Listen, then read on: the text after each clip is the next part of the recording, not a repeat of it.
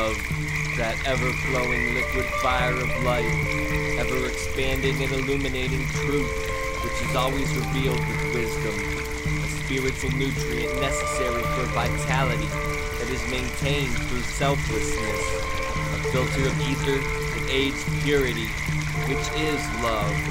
Love, a limitless paper lantern floating into infinity on the intentions and actions of initiates of the mysteries.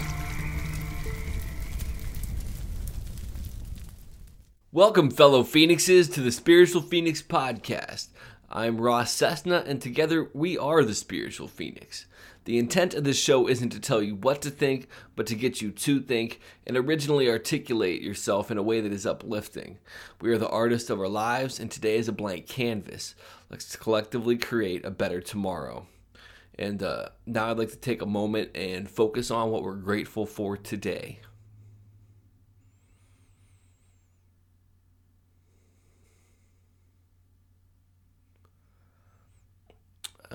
Today, I'm grateful to have been part of this biological evolution that started out on a very simplistic level that has now elevated itself to where I'm able to communicate with you via all these different methods of technology. And I'd like to read another review that I got. And if you could send me a review on iTunes, there's a link directly to the iTunes thing, so you can just fill out a review and let me know that you like the podcast. Reviews will help me reach new people. And it's kind of nice to get a little feedback and see that this is resonating with you. This is from Squishiful. And it says, Ross, you seem like you have a wonderful head on your shoulders. I enjoyed listening to your most recent podcast. I can definitely relate to some of the feelings you were describing. I like how you discussed how it is sometimes better to let others be, and if it's meant to happen, it will. I found your podcast from the Positive Heads Facebook group. I feel like you can do a lot of good for the Youngstown area. You mentioned that you had moved away for 10 years, now you were back. This area needs positive people like you to share their story, especially with the ever-growing drug epidemic. People need other people. You could be the inspiration for someone to make a change. Keep fighting, Alicia. Well, thank you very much for that review. And I'll say this, I've said it before, if you like this podcast and you already don't listen to the Positive Head podcast, I highly suggest that you check it out. It will probably resonate with a lot of you. And they have a Facebook group where you can kind of interact with other like-minded people and people that are off the common path somewhat and into this more wider area of different beliefs. It's very supportive, and there's a lot of good information and a lot of good topics that are shared there.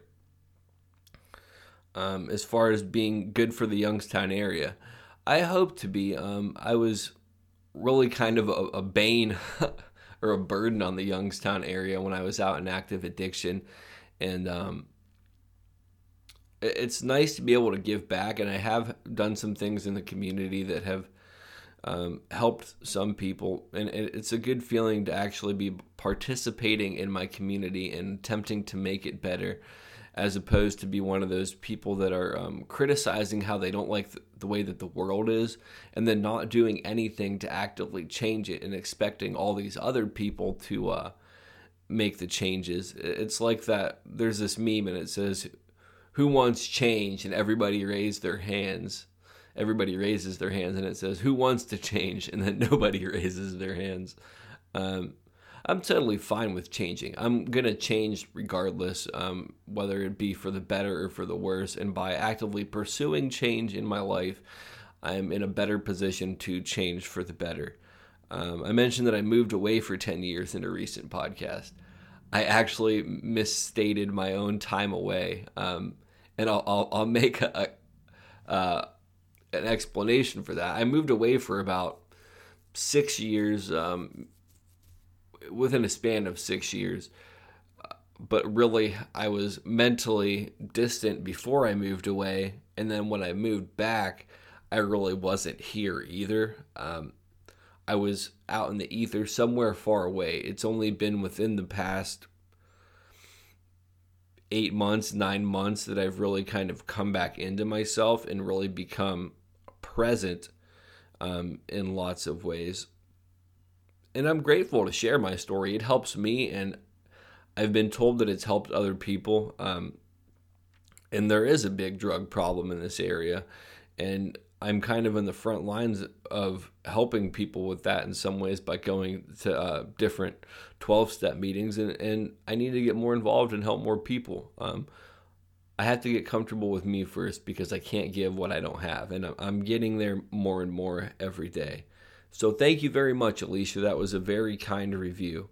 Now I'd like to get into a couple of quotes for today's episode. Technology is the campfire around which we tell our stories. And that was said by Laurie Anderson. Humans are the reproductive organs of technology. And that was said by Kevin Kelly. And now I'm going to read what the definition of technology is and then get into today's topic. Technology is a manner of accomplishing a task, especially using technical processes, methods, or knowledge. And today's episode is about how we are a technology of the universe. Some of you might be like, what the hell is he talking about?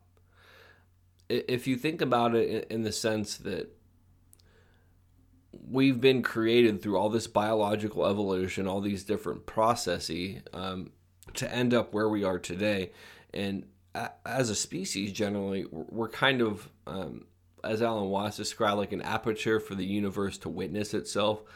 So we are able to kind of explore, like there's different programs in computers or whatever that are able to kind of scan the computer system for different things, get information about different processes within the computer, and basically understand how they function.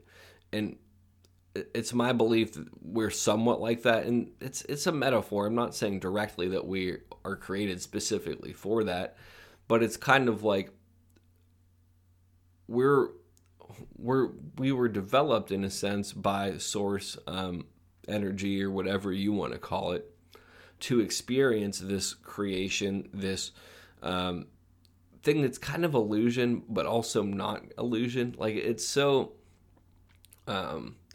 nebulous to really understand, and some people will get it and some people won't.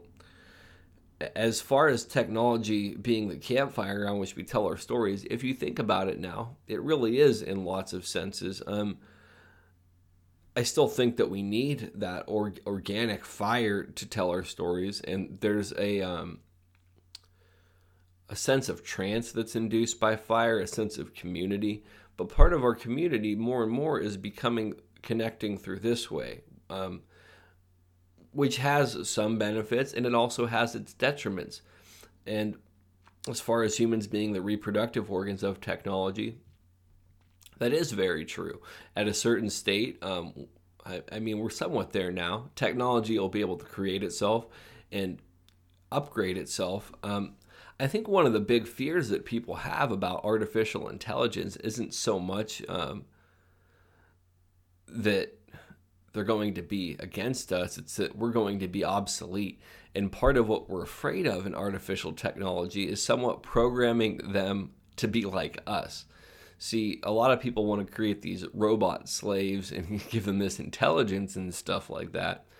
The real issue is, in a very true sense of the word, a lot of us are outdated technology in the sense that our operating systems of isolationist mentalities, nationalist mentalities, sexist mentalities, all these different things are incredibly outdated because they no longer really serve a function. We are a global community, and it's like our nations have become like Crips and Bloods, or to keep it with the technology metaphor, it's like we're the United States of Apple, and then Russia's like IBM or whatever. You know what I mean? Like our nations have become different brands of the technology of humanity. And it's really kind of counterintuitive in lots of ways, because we're all here together. We're all here to survive, to raise families, to live, to experience life. And it goes back to the concept of ultimately any technology or most technologies can be used for good or for evil. There's benefits to nuclear energy. There's also obviously detriments to it.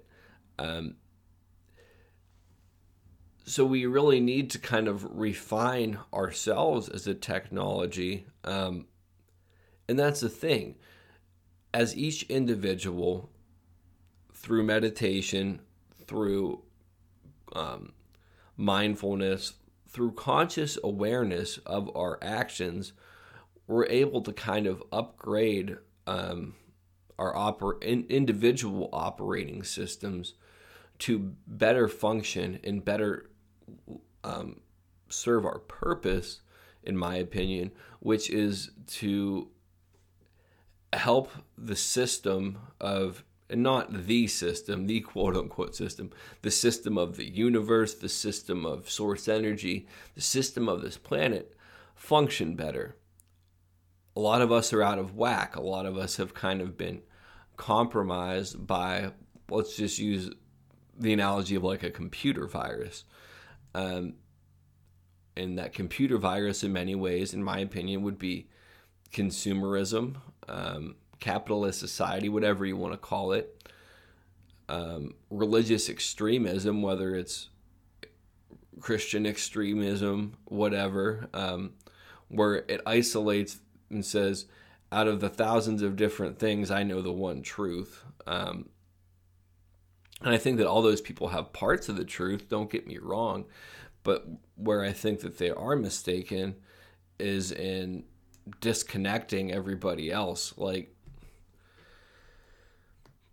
I also would say that if you look at it if we're technology, then all these other natural processes and things around us are technology as well. Like trees are a technology that produce air for these other technologies. The ocean currents and stuff like that is a process within the technology of the ocean, because there's all these different creatures and abundant life forms that live there that sustain other life, and it's a very symbiotic relationship. So I really do think that we are a form of universal technology created with the intent on experiencing the system of the world in which we live. Our purpose would really be to categorize, identify, and attempt to understand the quote-unquote operating system of the universe. And I say that in bold quotes, as I don't believe the simulation theory or holographic hubbubaloo or whatever you want to call it. Like, and I could be wrong. I don't know. It to me, people perceive it that way because we've created these artificial systems, and it's easier for some people to understand that. Like, people will say life is a video game, and it's like, no, video games mimic life. I don't believe that life is a video game in any sense of the way. It may be similar to, but I think that really minimizes what we really are experiencing in lots of ways. And I could be wrong, but I do think we are a technology created from some universal consciousness that just kind of thought us into creation or whatever, and we're used to explore its own mind. And that's really all I got to say on this. I am going to be starting a subscription-based thing for people that like the show and kind of want a little more content. And as I develop that, there'll be information. I do want to offer discounts on tarot card readings and stuff like that to people that do subscribe and that vibe with this. And it's not going to be very much money, like the cost of like a cup of coffee or two a month, just to kind of cover production costs. I don't know. As I develop it, I'll put information out there. You can follow me on social media at Spiritual Phoenix. The spelling of that's in the banner below. Visit the website, spiritualphoenix.com. I'm going to be attempting to get more articles and stuff up there, so it's not just me reposting the same videos. And with that, I love, respect, and appreciate all of you. Love and light. Namaste. I'm going to put this episode on the pyre. Don't believe. Don't follow. Do not consume. Do not watch. Largely what I'm talking about here is reclaiming experience. This is what's been taken from us. It's a self-advancing, self-expanding, self-defining process, and it takes no prisoners. The real world isn't a spiritual world, it isn't a material world, it isn't an empty world, it isn't a solid world. It's simply